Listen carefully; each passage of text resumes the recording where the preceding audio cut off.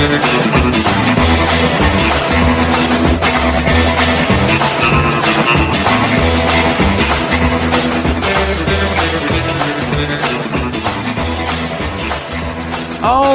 hello again everyone and welcome to it. It is the Derek Hunter Podcast for the 4th day of October 2022.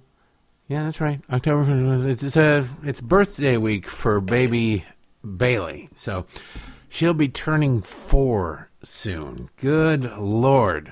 Yeah, if you heard her yesterday, she sounds 3 or 4. And goofy as the day is long. So wish her happy birthday. And what better way to wish her happy birthday than to go to patreon.com/Derek Hunter Podcast or DerekHunter.locals.com and become a member of the show. Get the Week in F and Review and all that good stuff. And check it out. Help the show out. Or you can just go straight to PayPal. DerekAllenHunter@gmail.com. What she wants is a Bluey house. And princess stuff. My God, what a life! What a life! All right, let's just keep this intro short and get on with the program. There is a lot going on in the world, a bunch of stuff to talk about. We've got the aftermath of the hurricane. The left is desperately trying to get to anything they can on Ron DeSantis. They're trying to. They have a chance to get rid of Ron DeSantis, and by a chance, I'm not saying that he's at risk, but their chance is the election. That's their chance. And they want to avail themselves of that election, that chance. That is it. This is their baby. Ron DeSantis is the biggest threat to Joe Biden right now in 2024, I think. Donald Trump, they've got polling showing that Trump doesn't do well against Biden. And Trump is a known commodity. Even the polls that show it being close between Biden and DeSantis, you have to take into consideration that the vast majority of Americans don't know who Ron DeSantis is or don't know very much about him. They don't. And you sit there and you can say, well, Derek, they talk about Ron DeSantis all the time. You have to remember that the vast majority of Americans and American voters don't watch or listen to the news. They just don't. As bizarre as that seems, and as much as we all care and conservatives care about the fate of the country and the situation in the country, most people don't. They're too busy or they're indifferent, whatever the case may be. So you're sitting there and you know Ron DeSantis, you know his record, you know his style, you understand his successes, and other people go, he's the governor of Florida, right? And that's the reaction that you get. You immediately know who he is. Most people don't. You can't blame them. Look, if you live in Idaho, you live in one of the Dakotas, you live in the Midwest or the West or the Northeast, why would you know the governor of Florida? You wouldn't. Who's the governor of North Carolina? Who's the governor of South Carolina? Who's the governor of Tennessee? Who's the governor of Utah? You have no idea. Unless you live in those states, you have no idea. You might know Greg Abbott because he's been in the news recently, but you really have to watch the news to get that. You might know Brian Kemp because he's up for re-election and he's running against the left-wing god Stacey Abrams, and Donald Trump hates him. So you might know them. But in general, you're not going to know another state's governor. Why would you know another state's governor? I sit here and I live just south of Pennsylvania. And when I wrote a column over the weekend and I had to look, I don't think I referenced it. Maybe I did. I don't know. But I looked up, what the hell is the name of and I do this for a living. What's the name of the governor of Pennsylvania? I couldn't think of it. So it's Murphy or is it Wolf? It's Tom Wolf, just like the famous writer Tom Wolf, except this guy's a jerk, leftist. And I was like, is it Murphy? No, that's New Jersey. Because I don't live in Pennsylvania. As close as I am to Pennsylvania, I don't live in Pennsylvania. I'm not inundated with ads for that. I wasn't inundated with. So you have to understand that most people don't know who these people are. But the media knows. And the media sees these people coming down the pipe, and they say, we have to find a way. This is a threat. This person is a threat. And they will detect threats and do everything they can to try and destroy threats before they are able to manifest themselves. Threats to Democrats, I mean. And that's what Ron DeSantis is right now. If Donald Trump announced tomorrow that he were running, you're either for Donald Trump or you're against Donald. You'd either vote for him or you wouldn't vote for him. There aren't a whole lot of, gee, I don't know, I got to figure out what this guy's about. And, oh, shucks, I should really, you got to let me know what he believes in. No, you know Donald Trump. You either like him or you don't. You either can stand him or you can't. Whatever it is. The minds are, by and large, made up. Now, the persuadables are the people who go, I don't really like Donald Trump, but I can't stand what Joe Biden has created. You know, those people are, you know, do I want to vote for Donald Trump because Joe Biden is so terrible at the job? Do I want to do that?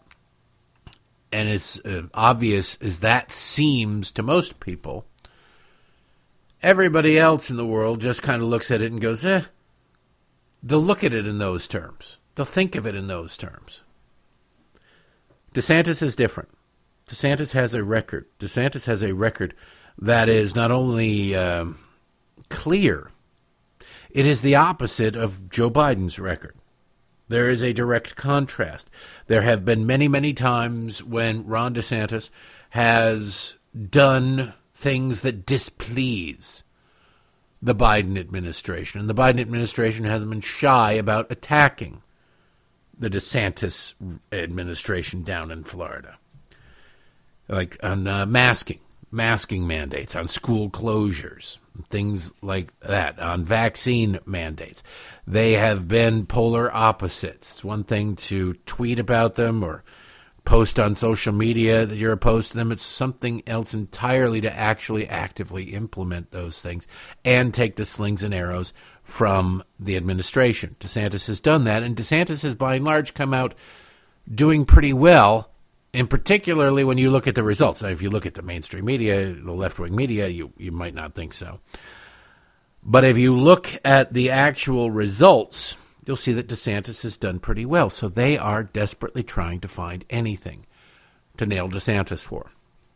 And that brings us to the hurricane. I told you last week that they would try to make, and they would seize upon anything possible to spin this hurricane into Hurricane Ian into, name almost eluded me for a second, to spin Hurricane Ian into Katrina. It's Ron DeSantis' Katrina. Oh, my goodness. Can you believe it?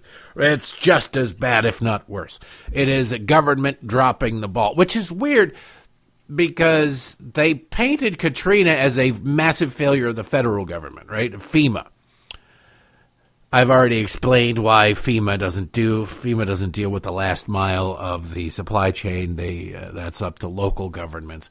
But they're trying to say that this is Ron DeSantis' FEMA, which you'd sit there and you'd go, logically. Granted, logic has no place in this discussion. But you would say logically, so you're saying it's a federal government failure? That's not what they mean. But you get the idea. They want to blame the destruction and as many deaths as humanly possible on Ron DeSantis. Now, there's a place called Lee County in Florida. It was hit hard. It was devastated by Hurricane Ian.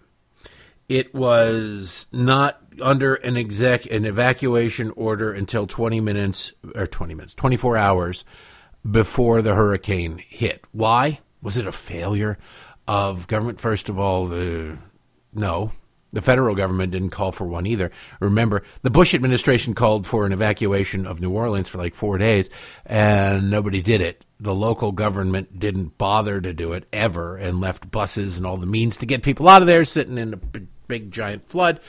That was all completely forgotten. The evacuation order didn't happen in Lee County. Why?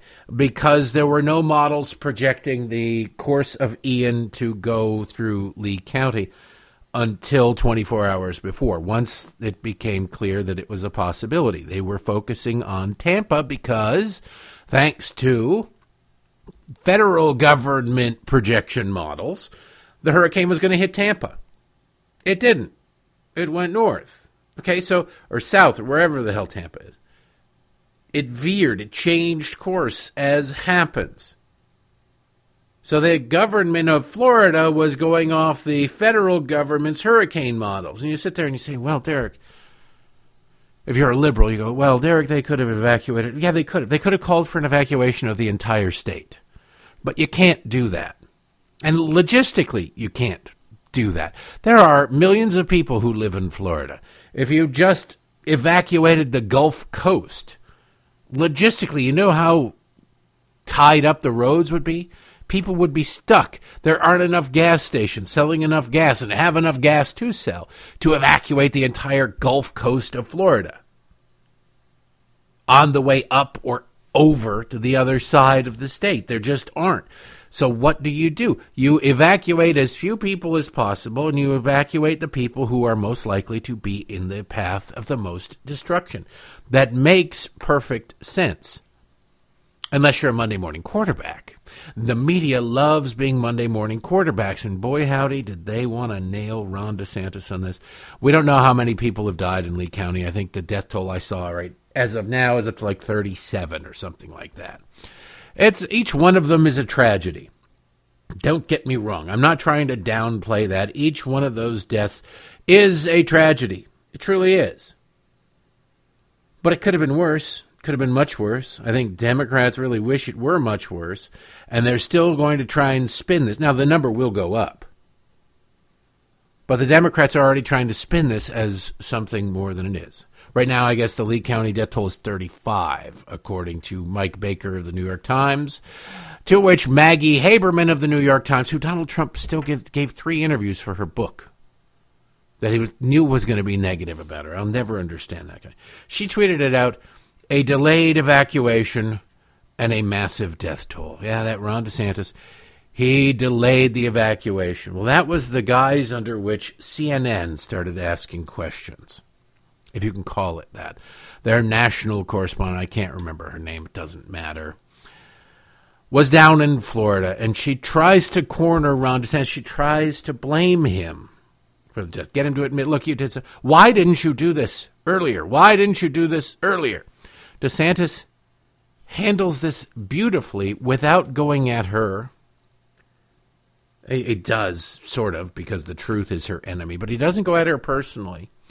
He goes at her with the facts. She doesn't really have a counter-argument to this. It was a beautiful thing. Listen to this exchange. Do you stand behind Lee County's decision to not have that mandatory evacuation until the day before the storm? Well, where was your industry station when the storm hit? Were you guys in Lee County? No, you were in Tampa. So that's, they were following the weather track, and they had to make decisions based on that. But, 72 hours, they weren't even in the cone. 48 hours, they were on the periphery. So you got to make the decisions the best you can. I will say, they delivered the message to people. They had shelters open. Everybody had adequate opportunity to at least get to a shelter within the county. But, a lot of the residents did not want to do that. I think probably for various reasons. Some people just don't want to leave their home, period. They're island people, whatever. But I think part of it was so much attention was paid to Tampa that I think a lot of them probably thought that they wouldn't get the worst of it. So, but they did. And I think it's easy to second guess them, but they were ready for the whole time and made that call when it was justifiable to do so. He just lays it right out for her, unambiguously. She's sitting there dumbfounded. Well, she works for CNN. I mean, what are you going to do?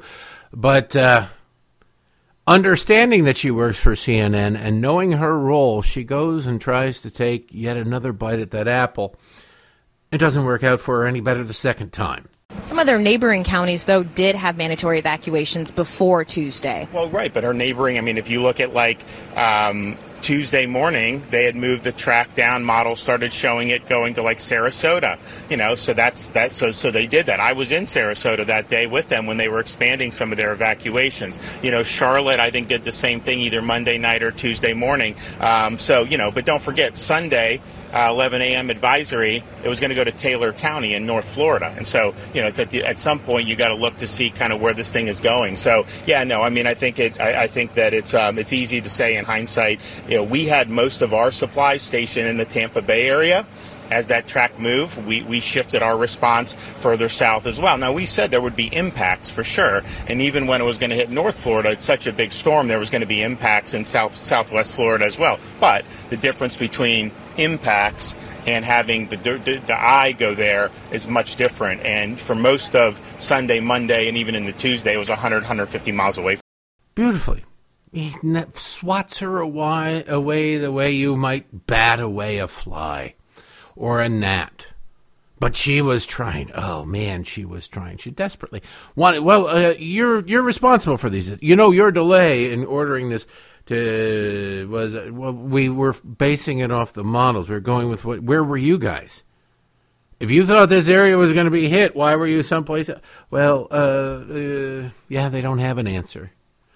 When the truth is on your side, use the truth. DeSantis does that beautifully. That's the reason why the White House lies so often, isn't it? When the truth is on your side, use it. Democrats don't have that luxury. So the media definitely, most desperately, wants to destroy Ron DeSantis. And so they seize on anything and everything that he does. And that's what, if you really want to get down to it, that's what makes how little they've actually been. There have been things. They've landed punches on him. Ron DeSantis isn't the perfect candidate. He isn't the perfect politician. Nobody is. But he's done damn good. He's done damn well considering the amount of pressure and the size of the bullseye that these people have placed right on his back. Another example, well, he didn't bother responding. One of the things President Trump, I wish he would learn, and if he runs again, if he learns this will help him, is you don't always have to hit back. You don't always have to launch a nuclear strike against a gnat. You know, 'tis the season. You get those stink bugs in the house, right? You got these, where do they come from? And what are they doing? They're just standing there on the ceiling looking up, and you're like, okay, well, this is annoying. How did you get there with nobody noticing this? Can you transport? If you can, maybe we wouldn't kill you. We'd learn from you and appreciate it. But the stink bugs are everywhere. You don't have to go nuclear on the stink bug. Sometimes some of them annoy you. We had a problem where before we had storm doors put in, we were getting flies in the house. Not constantly, but when it was one time in particular after having some friends over, I think might have been for Quinn's birthday. There were just like 10 flies in the house. Because there's no storm doors, there's no screens, and so people coming in and out, the cats were contained, so we didn't have to worry about that. So the doors stayed open for a long period of time. My God, I wanted to burn the whole house down. It's just like I want to destroy I want to find the ancestors of these flies and hurt them. Yeah, maybe I overreacted a little bit, but both of us. And even the kids got involved when the mom and the dad are hating things and chasing them around and running around with fly swatters. The kids go, there's another one, and they're mad at the fly too. Kind of nice. A family that slaughters flies together stays together. So you don't always have to go nuclear on something that is annoying. I wish Trump would look at it and go, yeah, you're not worth talking to, or this isn't a question worth answering. DeSantis hasn't really responded to this yet, so far as I can tell. And he probably shouldn't, because it's patently absurd on its face, and it makes Joy Reid look worse. And when your opponent is destroying themselves, let them. Get out of the way. You don't always have, when they're down on the ground flailing around like a child during a temper tantrum, you don't have to go up there and kick them on top of it. The rest of the country is looking at them and going, my God, what a grade A jackass. That's the way to do it. Now, what am I talking about? What in the hell are you talking about, Hunter? Well, after every natural disaster, particularly one like Ian, and you see this all the time, there's a certain percentage of the population, a very, very small percentage of the population, less than 1%, if we're being honest, but it doesn't take much. It doesn't take much to really screw things up. One person with body odor can ruin a flight for everybody on the plane. That's not a bad analogy. I might have to remember that one. But it doesn't, like I say, it doesn't take much to really ruin things. And I'm talking about looters. Looters come in. There are people who are just horribly opportunistic in every region of the country and every type of human being who will see a situation where millions of houses are damaged, millions of people are evacuated. There's no electricity. There's still no electricity. My in-laws are down there in the Fort Myers, Cape Coral area. They still don't have electricity. Last we heard, they still didn't have water. I don't know what, you got to have a lot of water main breaks to not have water, because water generally flows because of gravity and water pressure built up from gravity. So there's no water. You can't even take a cold shower down there. They're using I don't need to tell you what they're using. They have a neighbor who's been very nice, and they have a generator. They run a hose into there. They're draining the pool they're using with the electricity that they're able to generate. So it's a tough situation, which means at night, if you're out of power and a business doesn't have a generator, now remember, generators are gas-powered. You want to get rid of gasoline? If this disaster had happened in California in about 10 years, they wouldn't be able to generate power at night at all because, well, they're idiots and they want to kneecap themselves when it comes to electricity and electricity generation.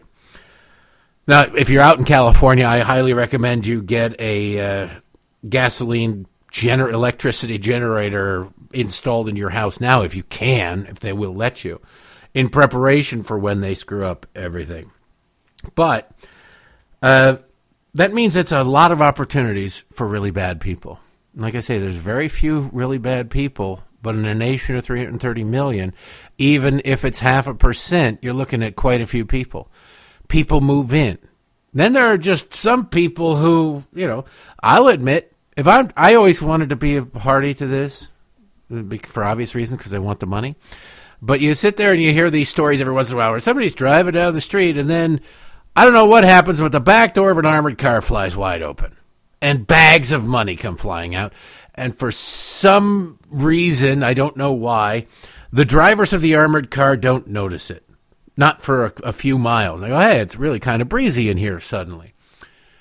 And so that behind them is this wake of bags of money blowing around in the wind. And I would scoop up a bag of money, and I would go, you know what, I'm going to go maybe stick this in the garage for a little bit and see what happens.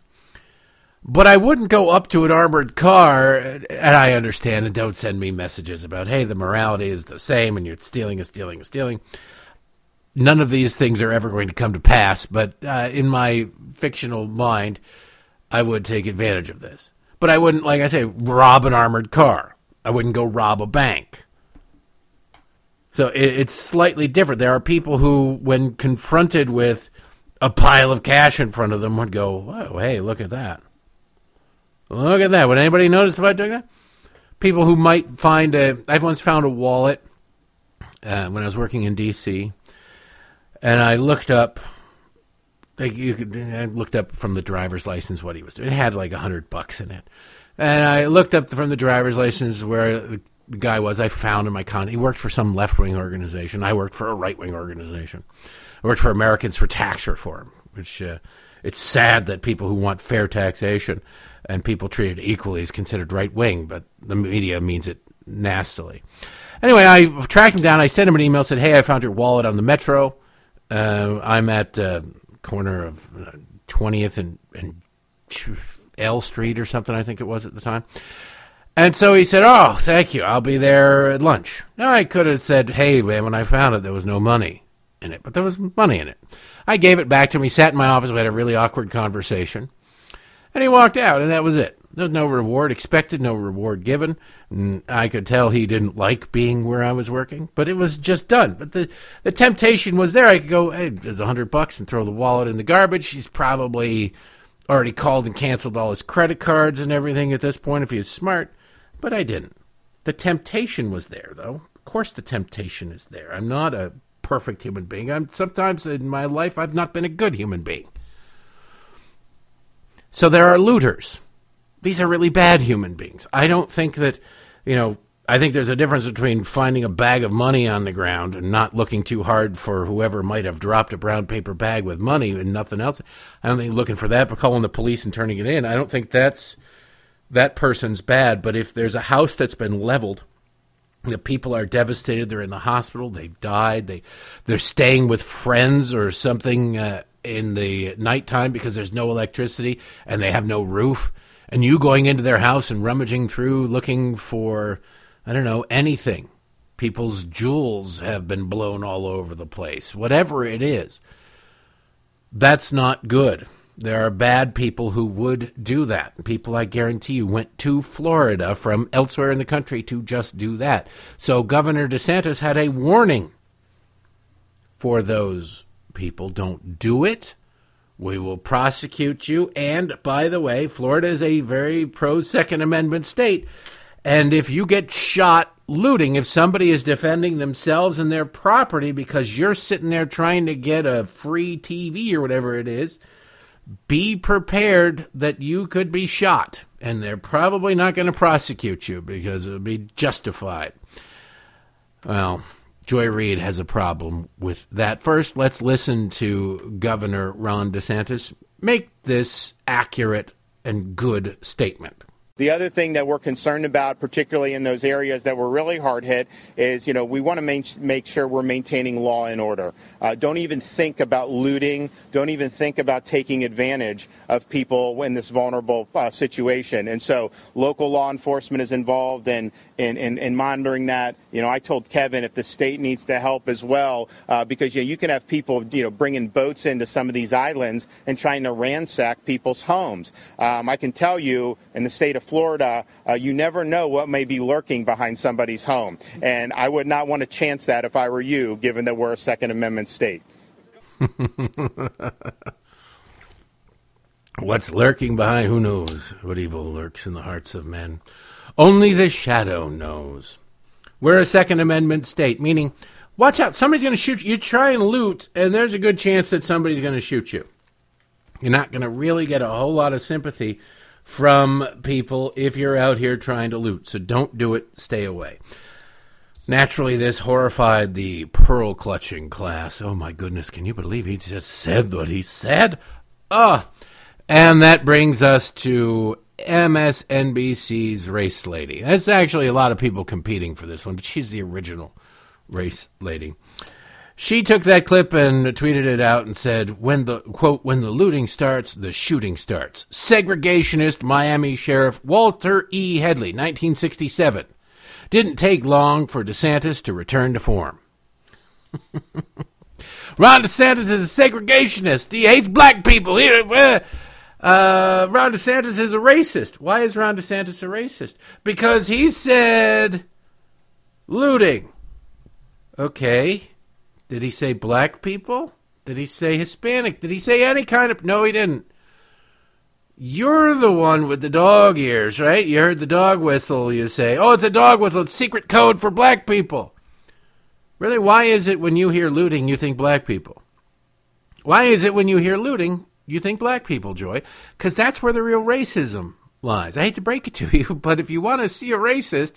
find a reflective surface. Now, I'd understand why you wouldn't want to see a reflective surface. I wouldn't blame you for that in any way, shape, or form. You'd avoid them. You get rid of every mirror and glass in your home. Use nickel-brushed silverware so you don't even have to see your face upside down as you eat your morning granola. But the reality is he never mentioned race.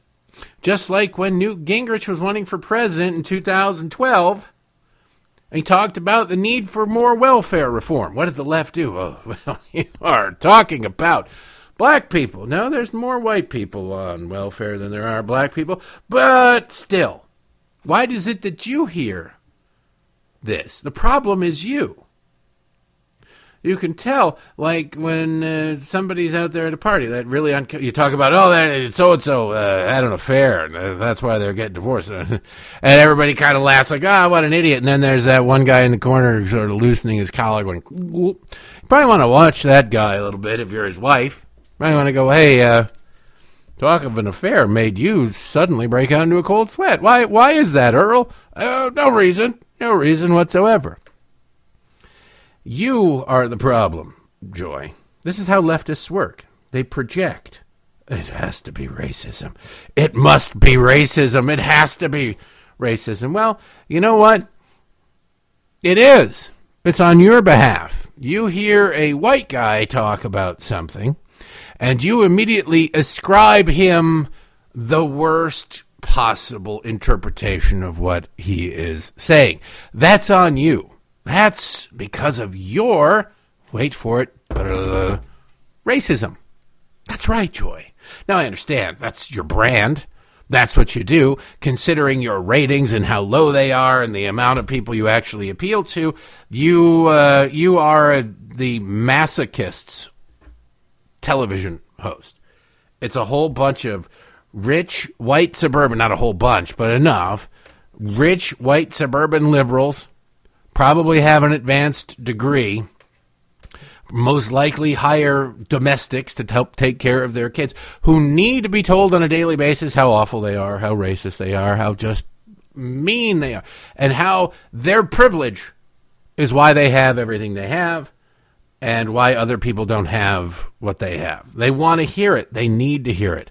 They need to be, these are the kind of people who want to be choked and called different names during certain intimate acts. And you're just sitting there and you go, what's wrong with you? What's wrong with you? Well, MSNBC is what's wrong with them. The Democratic Party is what's wrong with them. I have no problem with that these people exist. There's a thing called Race to Dinner. It's an organization called Race to Dinner. You can have a white and black liberal woman come over to your house and have dinner with you and your friends. You can organize this. Have dinner with you and your friends, and they'll explain to you about why you're racist. I swear to God, people pay for this privilege. And they're like, who the hell would want that? Not a normal person, not a well-adjusted person, but somebody with some serious mental issues would want that. And they look at it and they go, well, yeah, you know what I really want to do?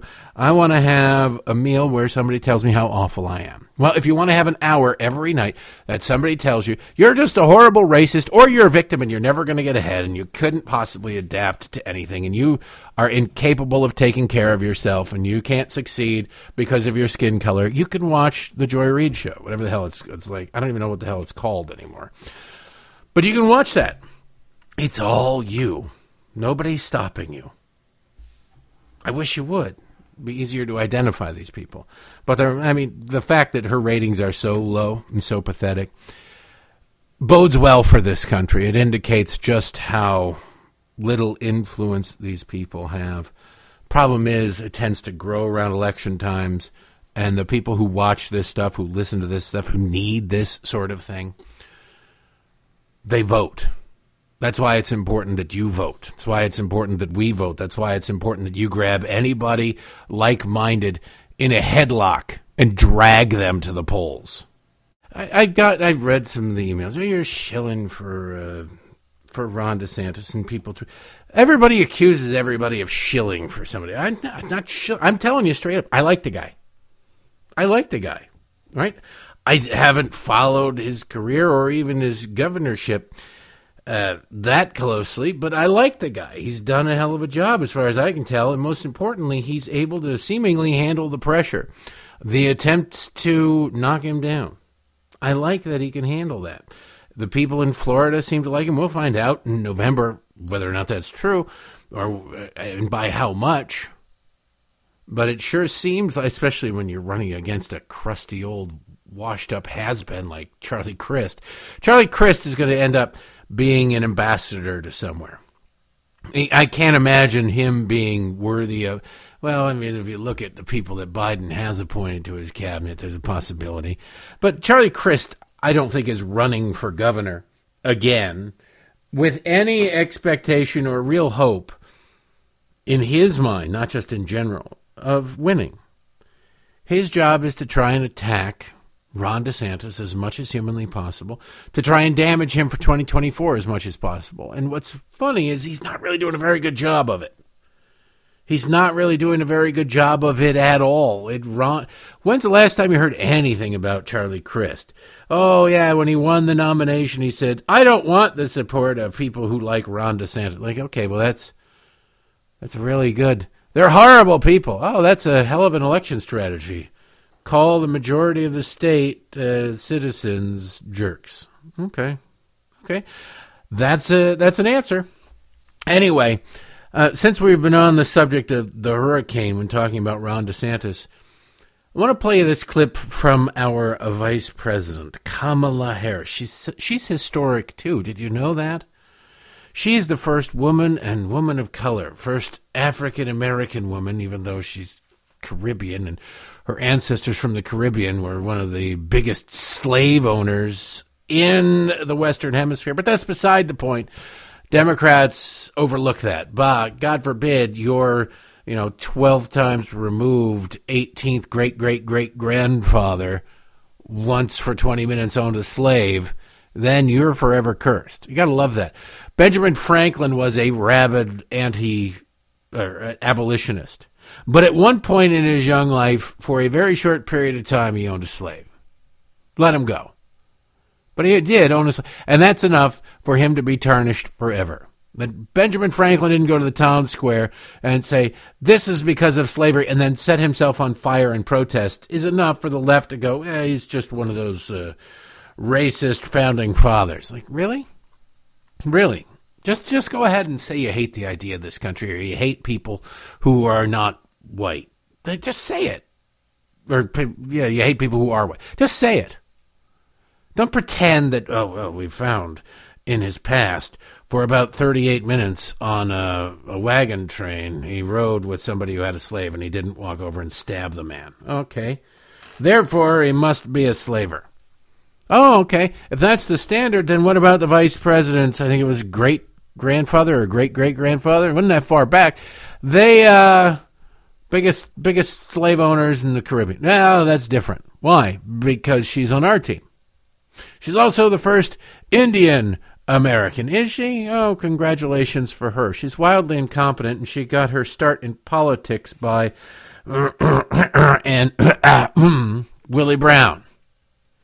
Yeah, it's true. Look it up. You can fill in the coughs for yourself. Anyway, at an event on Friday, she made it clear that given, and this is, if Republicans can't make hay out of this, I don't know what to tell you. I can't imagine if somebody said, hey, something horrible has happened and we're going to prioritize the relief of that, from that, but we're going to let white people go first. So, hey, I'd be like, what the hell? No. That's sick. What's wrong with you? So I imagine that most people, even if they personally might benefit from this, would look at this and go, this is sick and wrong. I don't want to be a party to this. But the Vice President of the United States making it official government policy, or at least a government balloon being floated, it's policy that they're going to try and implement. This would lead to all sorts of lawsuits. Is trying to say and is saying that we are going to, the government, the Biden administration is going to dole out hurricane relief based on skin color in the name of equity. You want to talk about evil? You want to talk about racist segregationists, Joy Reid. That's the Biden administration. It is our lowest income communities and our communities of color that are most impacted by these extreme conditions and impacted by issues that are not of their own making. And so women. Absolutely. And so we have to address this in a way that is about giving resources based on equity, understanding that we fight for equality, but we also need to fight for equity, understanding not everyone starts out at the same place. And if we want people to be in an equal place, sometimes we have to take into account those disparities and do that work. And, of course, the audience goes, blah, blah, blah. Oh, that's great, that's great, that's great. Now, I want to play that again, but I'm going to stop it at pretty early on, the operative point of this in general. I mean, equity, we want equity. Equity is equality of outcome, not equality of opportunity. Everybody gets an opportunity in this country. The Democrats want equality of outcome, which is impossible without hindering other people, without kneecapping other people, because some people will just do better than others. Like, for example, Indian Americans do better than anybody else when it comes to income. So should we introduce an Indian American tax? Like white people, evil whitey's like number 7 in the ethnic group in average income. Should we punish it? No, they wouldn't want to do that. Of course, Kamala wouldn't want to do that. That would impact her. But listen to this clip, and I'll stop it at the appropriate moment. It is our lowest income communities and our communities of color that are most impacted by these extreme conditions and impacted by issues that are not of their own making. And so women. Absolutely. It is our minority, and they're impacted most by this thing, and it's things that are not of their own making. They elect the Democrats. The areas that the areas where the people she's describing live tend to be, almost without exception, dominated by Democrats generationally. Dominated by Democrats generationally. I mean, part of the blame, I suppose you could say, is that Republicans have given up on certain areas, but how much good money after bad do you expect Republicans to throw in a place like Chicago, in a place like Baltimore, in a place like Detroit, in a place like St. Louis? And they go, we don't stand a chance. Why would we bother? There's entrenched Democrat loyalty and massive corruption to make sure to really send it home. And say, what do you mean corrupt? If they're loyal, why do they need to be corrupt? Well, because those cities help push those states blue sometimes. That's where the corruption comes in. They pack the ballot boxes. I can't remember a presidential election year except for maybe the last one where Democrats planned ahead and the polls weren't really open. It was vote by mail, where weren't emergency orders in Missouri to keep St. Louis polls open late. Why? Well, the lines are so big. Why is it the lines are so big?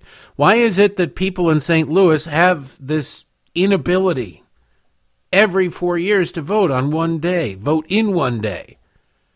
And vote in a timely fashion. Why can't they handle? Why are they surprised by this? And then why do judges immediately order, all right, the polls can stay open until 11 o'clock instead of 8 o'clock? Well, that's weird. Why is that? Why is it that the major cities in Democrat-controlled areas always report their vote totals last? Well, because you need to keep the polls open later so you can find out how many votes you need. You need to bring in as many people as you can to try and counteract based on the Republican areas. What was the turnout in Republican areas? How late do we have? How many votes do we need? That's why Republicans have to win by more than Democrats can cheat.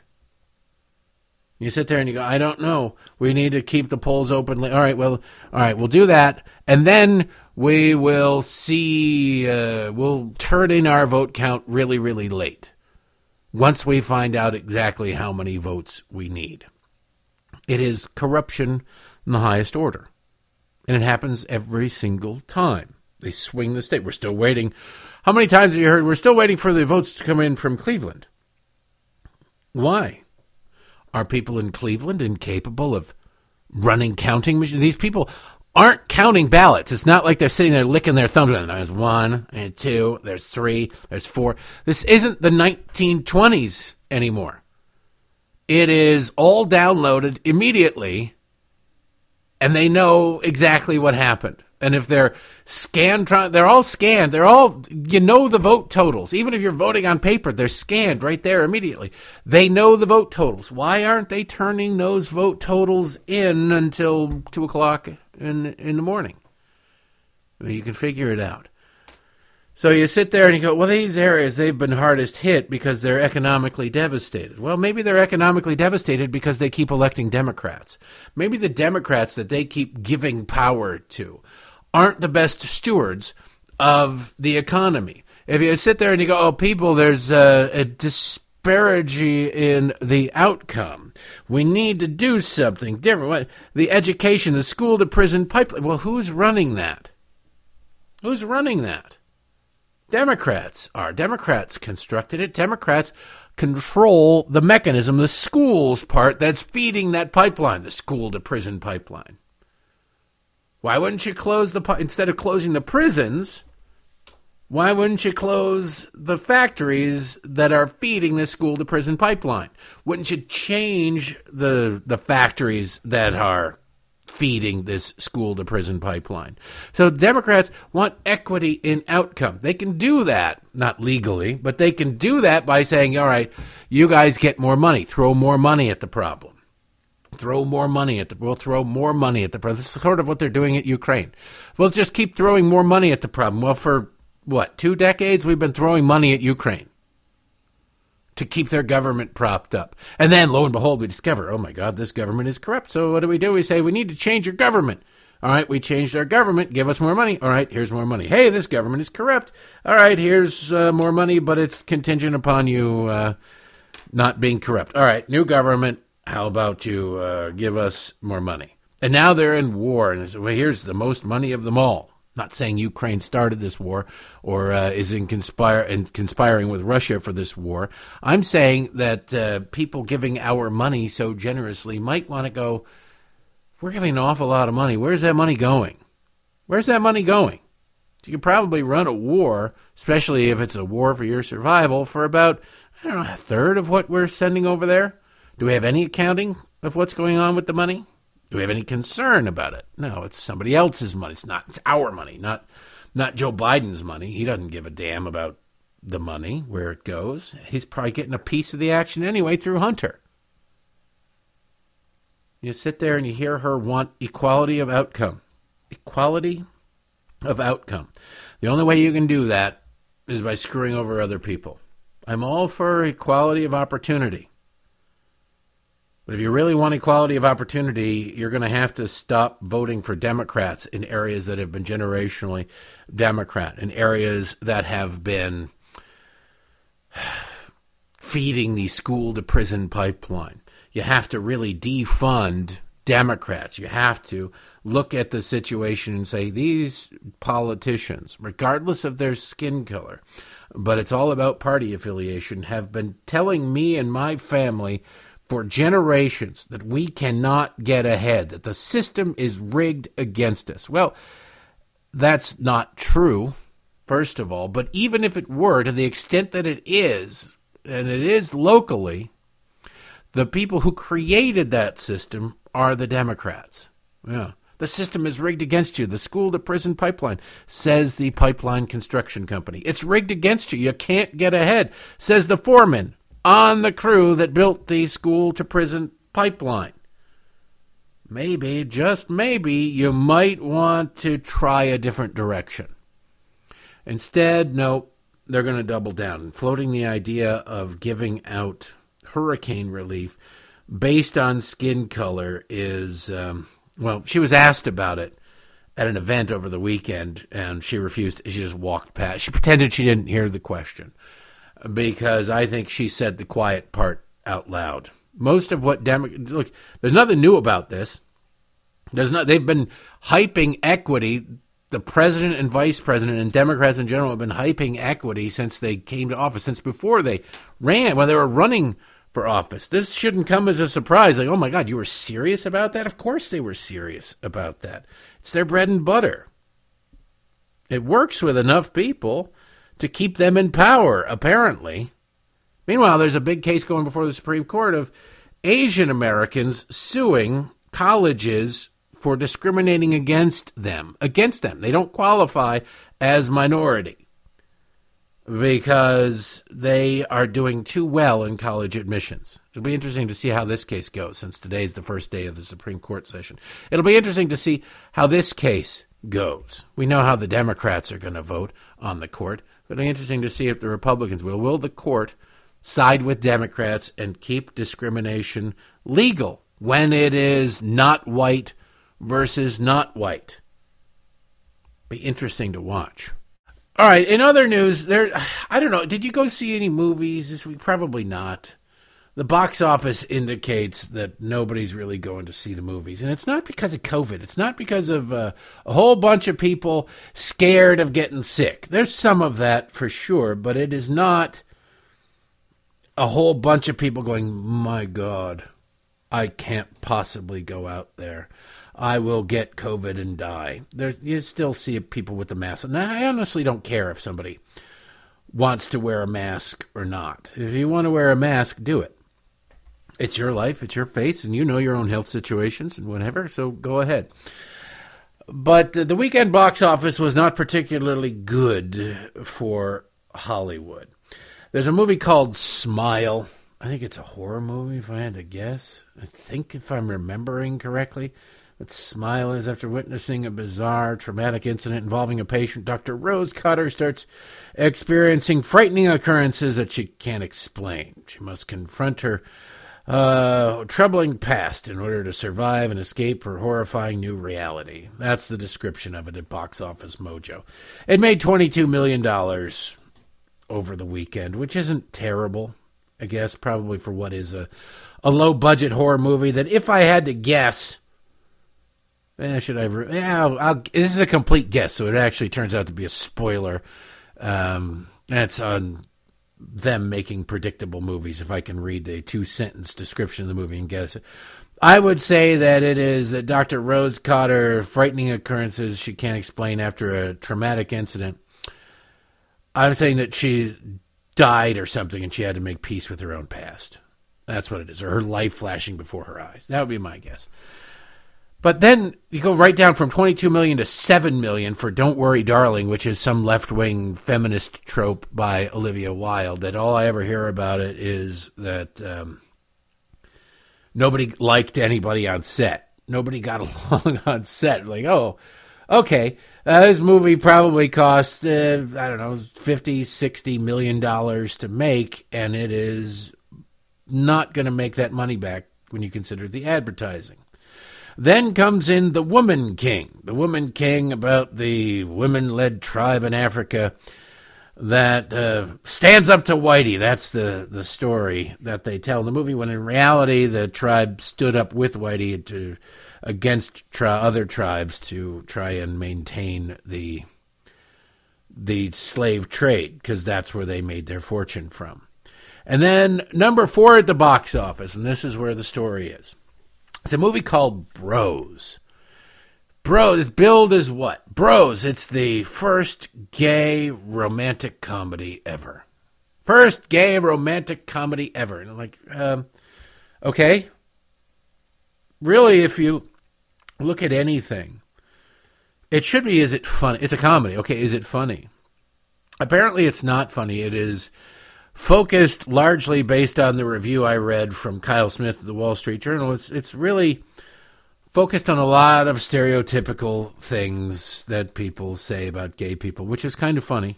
You wouldn't think that, you think that, well, we got a chance, we can make our own movie and we can do this and really show the world. And like, no, it's about orgies. It's about a couple trying to decide whether or not they want to have a foursome.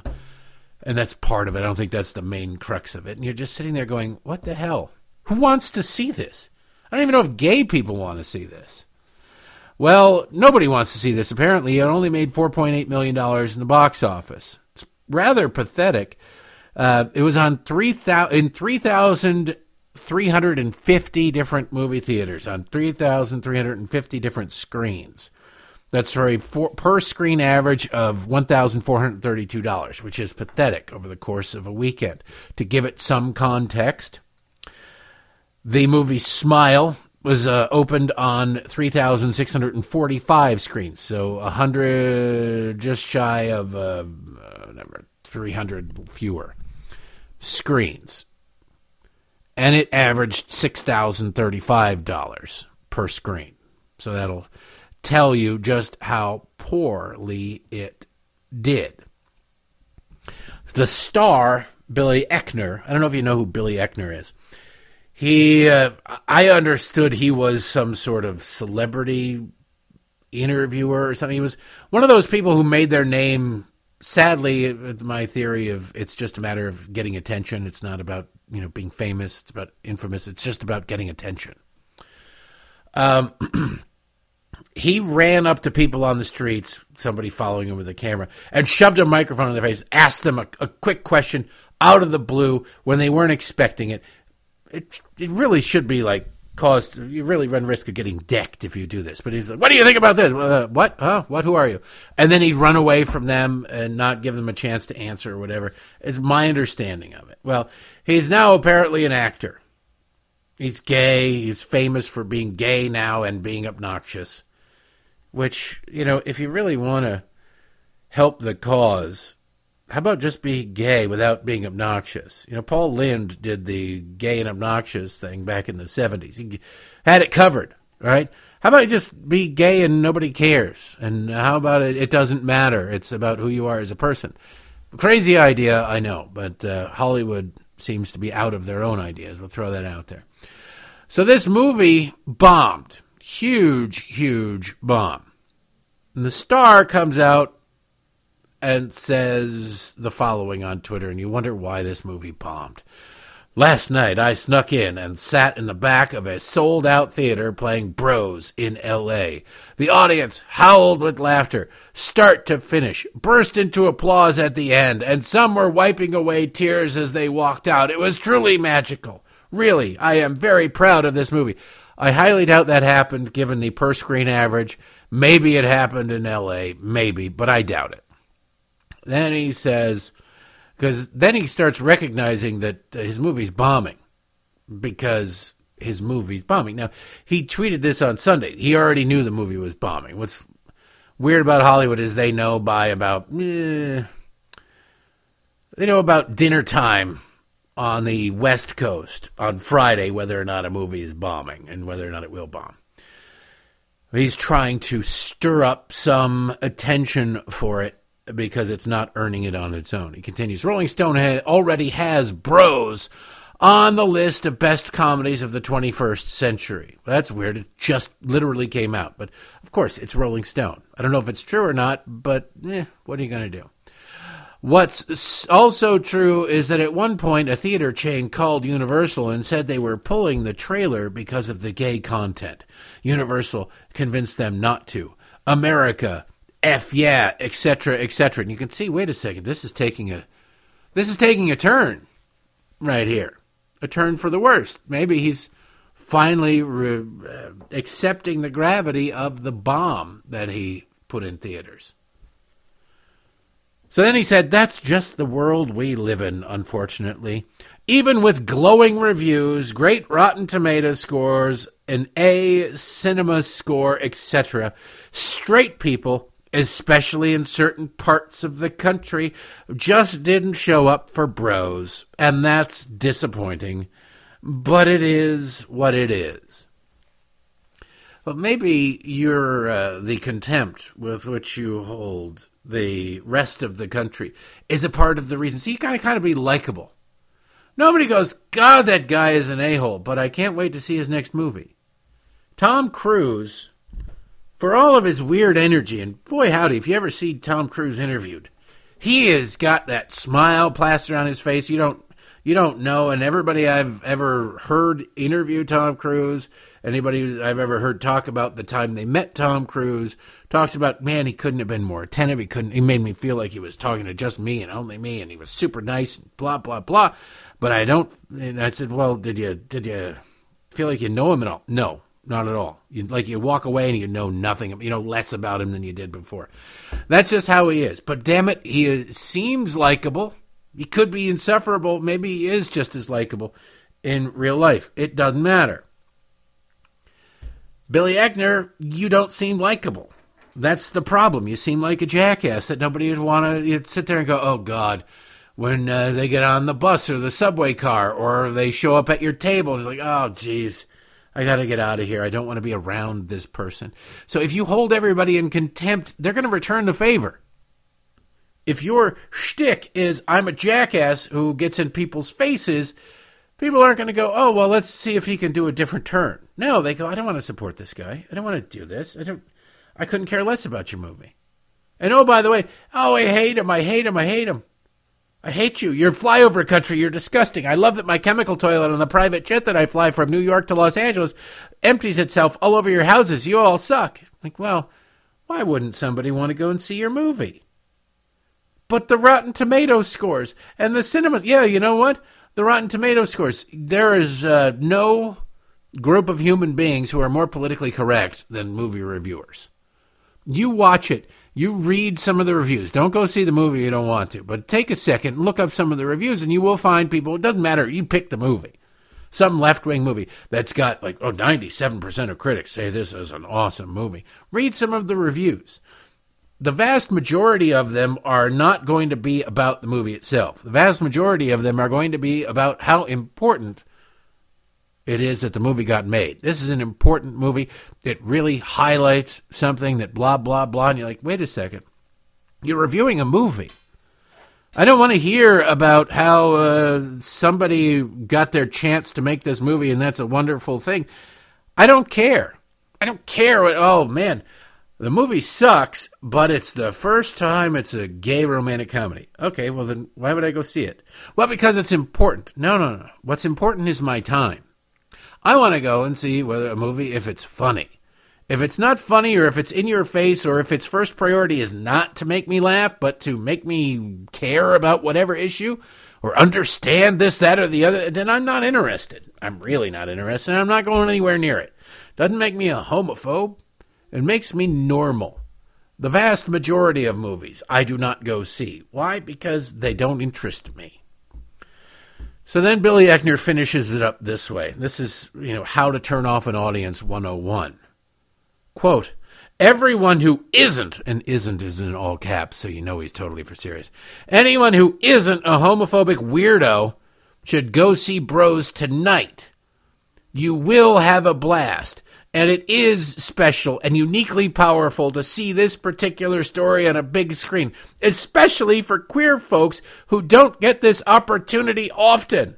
Yeah, because there's really no movies made about gay people or featuring gay characters. Actually, if aliens just beamed down to the planet right now and consumed our pop culture to know as if they did, they think that about 40% of the population is gay, 10% is trans, and 50% are just horrible monsters keeping them oppressed. Actually, they might think 90% of the... You just watch TV commercials and TV shows and everything. You want to talk... We need representation. That's what he's saying. It's so important for queer folks who don't get this... When's the last time you saw anything without some prominent gay character? In a commercial. There's a car commercial. There's two guys holding hands shopping for a car. I don't care, but let's not pretend that suddenly...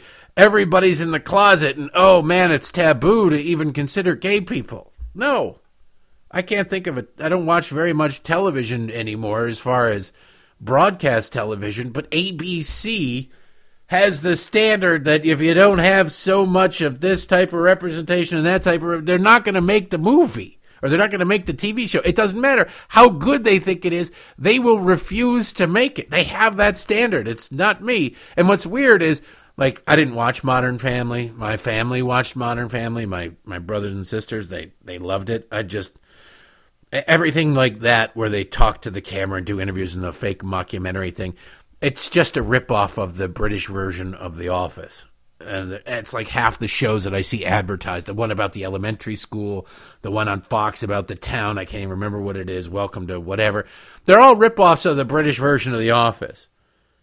And it doesn't interest. It's an old stale format, even though it's relatively new to American audiences. And I just look at it and I go, I can't watch it. Somebody says something stupid, and then there's the one person who gets it, the one character who gets it, looks over at the camera and gives that Jim from The Office eye roll, like, oh, geez, here we go. And that's the basis for seemingly 80% of the sitcoms these days. Anyway, I'm not interested in those. I'm not interested in any of these things, and I'm not interested in anything but being entertained. Has nothing to do with homophobia. Although you seem to hate straight people, which makes me go, I'm glad your movie tanked, and I won't even watch it when HBO tries to pretend that its premiere on HBO is some kind of big deal, because they're trying to suck up to Judd Apatow.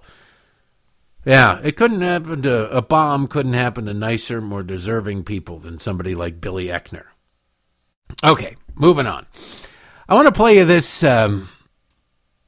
clip, because you sit there, I always talk about the media and how they manipulate people. And it's only because the media is horrible and they manipulate people.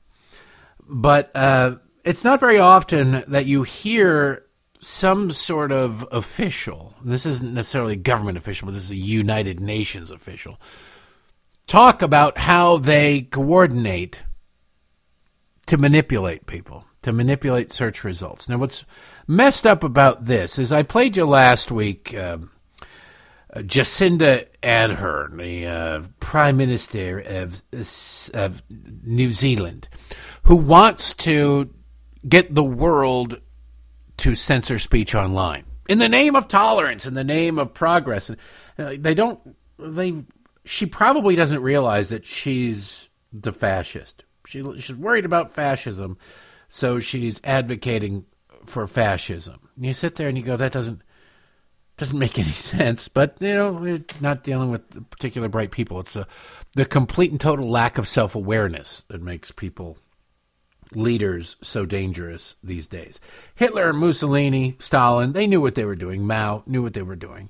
Now the same people in charge are doing the same things rhetorically and would love to implement the same things from a policy standpoint, but they really believe they're the good guys.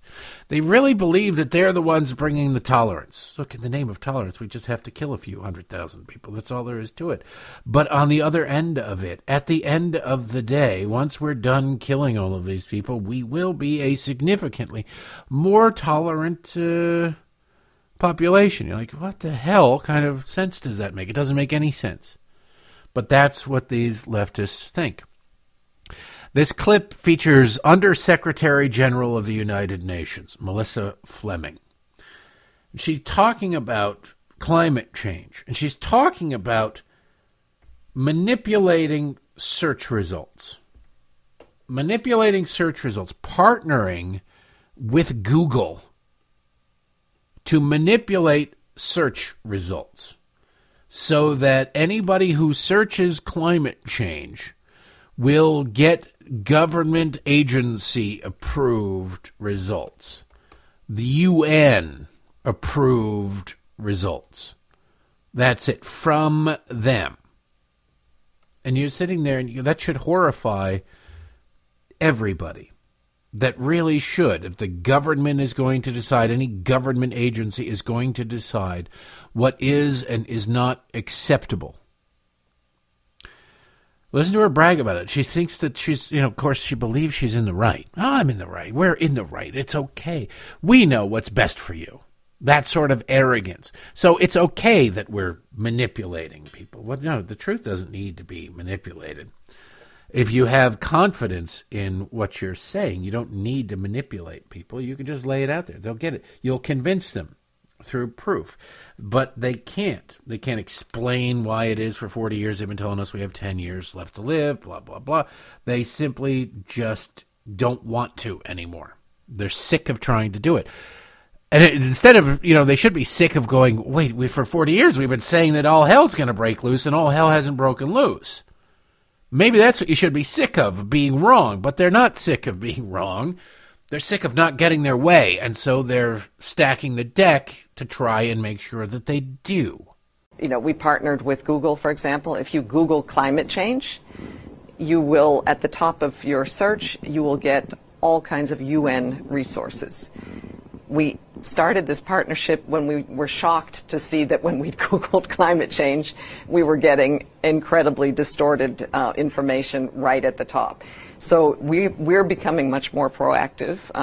We own the science, and we think that the world, should know it, and the platforms themselves also do. But again, it's a huge challenge that I think all sectors of society need to be very active in. We own the science. We own this. We own the science. Well, then there should be no study. Why are you suppressing studies that contradict the consensus? And why, while we're at it, Madam Undersecretary, when did science become about majority vote? That's one thing that is never understood. Majority vote, it's a consensus. The vast majority of climate scientists agree. Well, first of all, the vast majority of climate scientists agree doesn't mean anything to me, because they will not get their government grants. They will not get their funding unless they agree. So, that's, you hold a gun to somebody's head. It's really amazing how suddenly wildly popular you become. Hey, should I shoot you? No, you shouldn't. You're the best person in the world. You really do like me, don't you? No, you're just threatening to kill me. When you are the government and the government says this is happening and this is the results we want, any study that does not conform with that, any study that goes even to, because the government has declared not only all government studies have to conform with that, but there's no reason to even study this. So you can't say, hey, we're going to look into why it is that after 30 years of saying that Greenland was going to melt, that Greenland hasn't melted. We're going to look into why it is that after 30 years of saying that the Antarctic is going to melt, it's going to be, it's going to be dirt down there, and actually the ice plate has grown down there. We want to look into why that is. They're not going to do that. They don't want attention drawn to it. Just like we're going to study hurricanes to find out why they're getting stronger because of climate change. Here's your government check. Instead of, we're going to study climate change to find out why after Katrina, all these people told us there were going to be more frequent and more deadly and stronger hurricanes, even stronger. Category 5 are going to have to create Category 6. It's going to be a nonstop, and then it didn't happen, and why we didn't have a hurricane reach the United States, make landfall for 15 years after Katrina. There's no money in that. There's no government grant in that. They're not going to sit there and go, okay, well, we'll look into it. No. You're not going to get a government grant. And guess what happens to your university job that is dependent upon you publishing in scientific journals and in getting government grants to help cover not only your salaries budget, but the budget for your office and research and everything. That dries up and you lose your job. So what do you think you're going to get if you start manipulating the science that way? Or, God forbid, you get the grant because you're looking to find out why it is climate change is going to kill us all. And in the course of that research, you discover that it's actually not happening. That the Earth is cooling a little bit in the last few years, which shouldn't be the case if we're all going to die because the temperatures are rising. So what do you do with that study? You crunched all the data. You really have to be ballsy to try to publish it, but it'll be career suicide. If you even put your name on that thing and it circulates, it will be career suicide. There are a lot of publishers out there talking about how it is that they simply cannot they will not submit. They will not even consider studies that do not fit the narrative that climate change is happening and will destroy us all. And why would anybody bother to publish a study like that? If you know that study, publishing that study or even submitting that study will be the end of your career, you're going to take your data that you discovered and go, we're going to put that down. All right, let's all pretend that didn't happen, okay? Let's all pretend that didn't happen. But I decided I have Bing and I have Google open. If you just search climate change, you want to talk about manipulation? Climate.nasa.gov comes up first for Google. Then there's some news stories. And it's all about, for God's sakes, this NPR story. Come along as we connect the dots between climate, migration, and the far right. That's your tax dollars at work. Then there's UN.org. What is climate change? Then there's the IPCC.ch. That is the Intergovernmental Panel on Climate Change. The United Nations, there again. Then there's effects, and it's all from the United Nations. Causes, all from the United Nations. These little subheadlines. All you did was search this. Then there's the Wikipedia page. You can imagine what that is. Then there's EPA.gov, the United States government manipulation is not to be left out. Then there's the Royal Society, the UK over there. They want you to be involved. Then there's the World Health Organization. Nobody is more trustworthy than the World Health Organization, am I right? And then there's climate.gov. Those are your results when you go to Google and just want to get some information about climate change. There is no debate at all allowed anymore. And the results for Bing, quite frankly, are not all that different. They're more international. It's not as UN heavy, but it's there. And the first three people you get is Greta Thunberg, Al Gore, and James Hansen, who created the joke hockey stick graph that illustrated that we were all going to be dead by now, temperatures were going to spike, and they just didn't. But if you're on the right side of the cause, it doesn't matter how much you are on the wrong side of the facts. You're a hero to the left, period, end of story. You're being manipulated in everything you do. In everything you do. That's how it works. By the way, if you were wondering, because I'm thorough, I went and typed in DuckDuckGo. Let's see what climate change brings up. It's pretty much the same thing, DuckDuckGo. So they tell you they don't save their things, but the first result is different. SaveTheChildren.org, but it's an ad.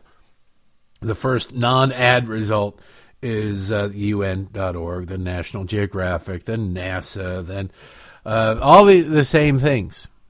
The United Nations is very thorough in their manipulation of the American public, ladies and gentlemen. They do not let things slip through the cracks anymore. They can't afford to risk people thinking for themselves or discovering contrary information. The thoroughness with which they tackle everything these days, mostly batting down anybody who refuses to obey them, should tell you something. Because if somebody disagrees with me, and I really want to engage with them, and I think there's a possibility of engaging with them to change their mind, I will engage with them. I will change their mind through a recitation of facts and extrapolating from those facts. If you don't have the facts on your side, you can't do that. You just try to shut them up. You become Daffy Duck slamming down Bugs Bunny when you dig into that cave full of jewels and gold. And it's mine, mine, mine, down, down, down. You try and do that with questions. It only leads to more questions. The first and foremost being, what are you so afraid of? If you're right, what are you so afraid of? As we begin to wrap it up for today, I do want to go north a little bit. North of the border. North of the border. No, that's south of the border. Never mind. Go north of the border of Maryland anyway. South of the border of Pennsylvania is where I live. To Pennsylvania. I don't know who said it. Somebody said this on Twitter, and I absolutely concur with it. They said, no matter what terms or conditions for debates that Fetterman puts up there with Dr. Oz should agree to all of them.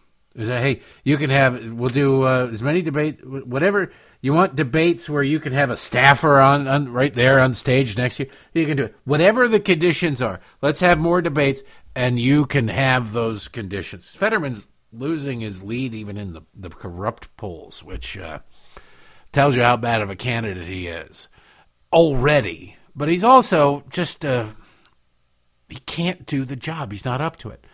And the reason Oz should agree to do whatever, whenever, whatever you want, is because of things like this. On Friday night, probably because Friday night is the least watched night of television, cable news of the week, Fetterman was on with Chris Hayes over at MSNBC. It doesn't get much safer than that. I'm surprised they didn't tape it so they could fix something like this, cut out something like this. But Fetterman cannot do the job. He can't speak. He can't think straight. Again, not making fun of the guy for having a stroke. I am saying it's kind of sad that there's nobody around this guy to go, hey, you know what, you're not up to the job. Honey, I care more about you.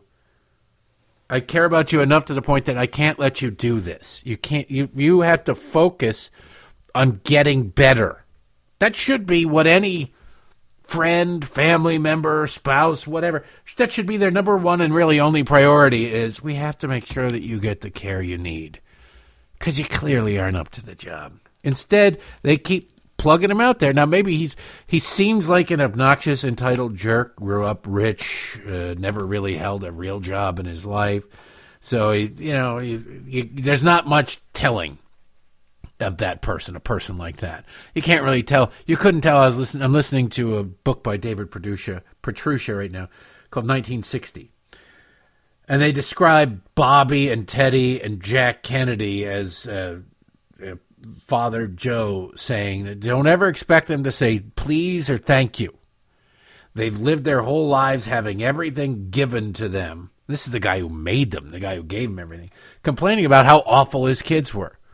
There are a lot of people like that. You're never going to be able to tell them anything. They know better. Shut up. Get out of the way, and the sense of entitlement that they have. And maybe that's how John Fetterman is. I don't know. He certainly has the background to be that way. But he appeared on a very safe space. It doesn't get much safer than being a progressive leftist pile of garbage who chases down black men because they're running down the street, and you assume they actually did something. They had to have done something wrong. That's John Fetterman's past. He did it with a shotgun, pulled a shotgun on a black guy. It doesn't get much easier for an interview with somebody like that than Chris Hayes. He's not going to challenge you. He's not going to challenge you. And he screws up. Now, this is funny, except till you realize that, it's because he's had a stroke. But even then, it's still funny because he keeps putting himself out there. He's aware of what his shortcomings are. He's aware of what his medical needs are. And he's decided to hell with it, I'm moving forward. So, feel free to laugh at him at that point. Listen closely to what he says. It's not that he screws up the order of the words in a sentence he's making up on the fly. It's that he doesn't catch it. At first, I just wanted to check in and see how you're feeling and how you're doing. I'm doing fantastic, and it's not about kicking balls in the authority or anything.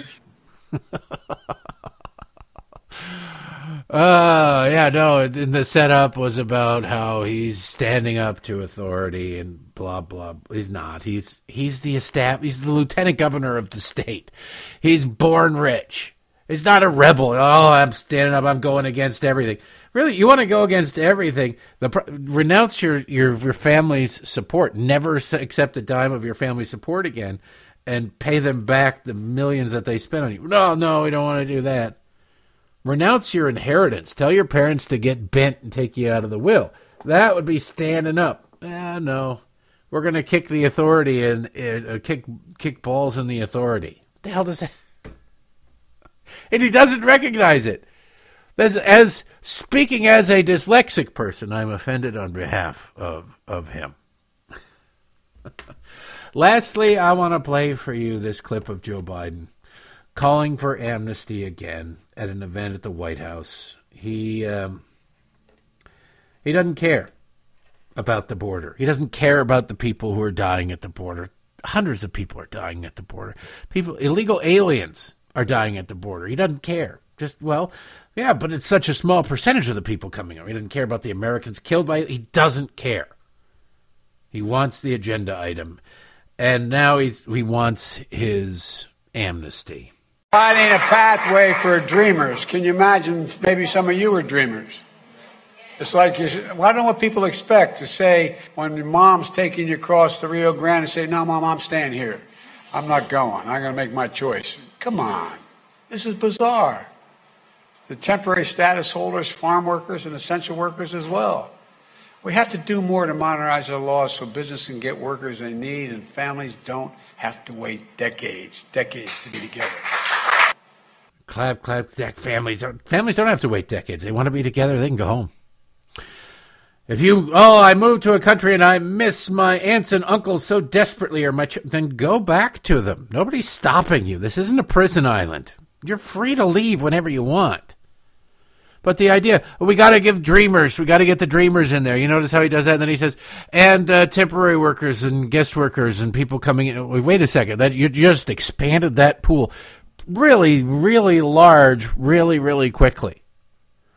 No, now the 2-year-old didn't have a say. The mom did. And what is Joe Biden advocating? Not only that the kid gets the citizenship, but that, it would be inhumane to boot the mom out. Well, then you're suddenly directly rewarding the people who knowingly and willingly broke the laws of the United States. They're using their kids as a shield. Now, if I immigrated somewhere, I'd want to bring my kids with me too, obviously, but I do so legally. That's the weird thing. Democrats want to reward people who did so illegally because they're fairly convinced that they'll get a high enough percentage of their votes. I think they've sort of acknowledged that the Hispanics we have aren't going to vote for them, so they need a new round of Hispanics. No. Enforce our laws. Boot them out. Problem solved. There you go. End birthright citizenship. Problem solved. Democrats don't want to solve the problems. They benefit from it, or so they think. Anyway, we're out of time for today. That's enough. That's enough from you, young man. Fear not, though, we'll be back to do it all over again tomorrow. We're just getting started with this week and with the crazy. Have a great one.